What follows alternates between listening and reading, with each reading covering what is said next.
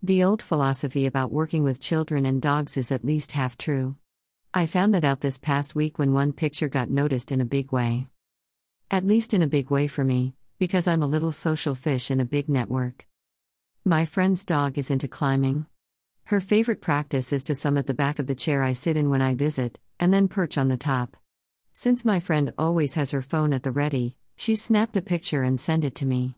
Without even thinking about it, I summoned it on my phone and posted it to social media with a cute comment about my being a dog's version of a mountain.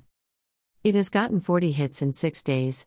For me, that's a lot of recognition for one post. So the key is to have a dog in the shot. Maybe if I had a child there, too, it would have been even better, but my world is childless. As in totally devoid of anybody familial under voting age.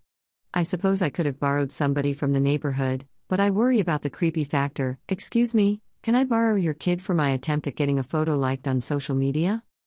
Fortunately, the dog was much more photogenic than I am, and the shot focuses on her instead of me. It would not have gotten any views at all, let alone 40 likes. And it got some comments, including one from the ex-BF, who noted how adorable the shot was, and that the dog looked cute, too. Gosh gee. This from the ex. What have I done? I did a photo with an animal. You can't top that, and I'm certainly not going to exploit this success by bombarding my social media page with more of the same. Since I can't do photos with kids, I wonder what my next picture will be? Maybe I can post some of my digital photo attempts with scenery and such. No, that won't do. Sometimes successes are best left alone.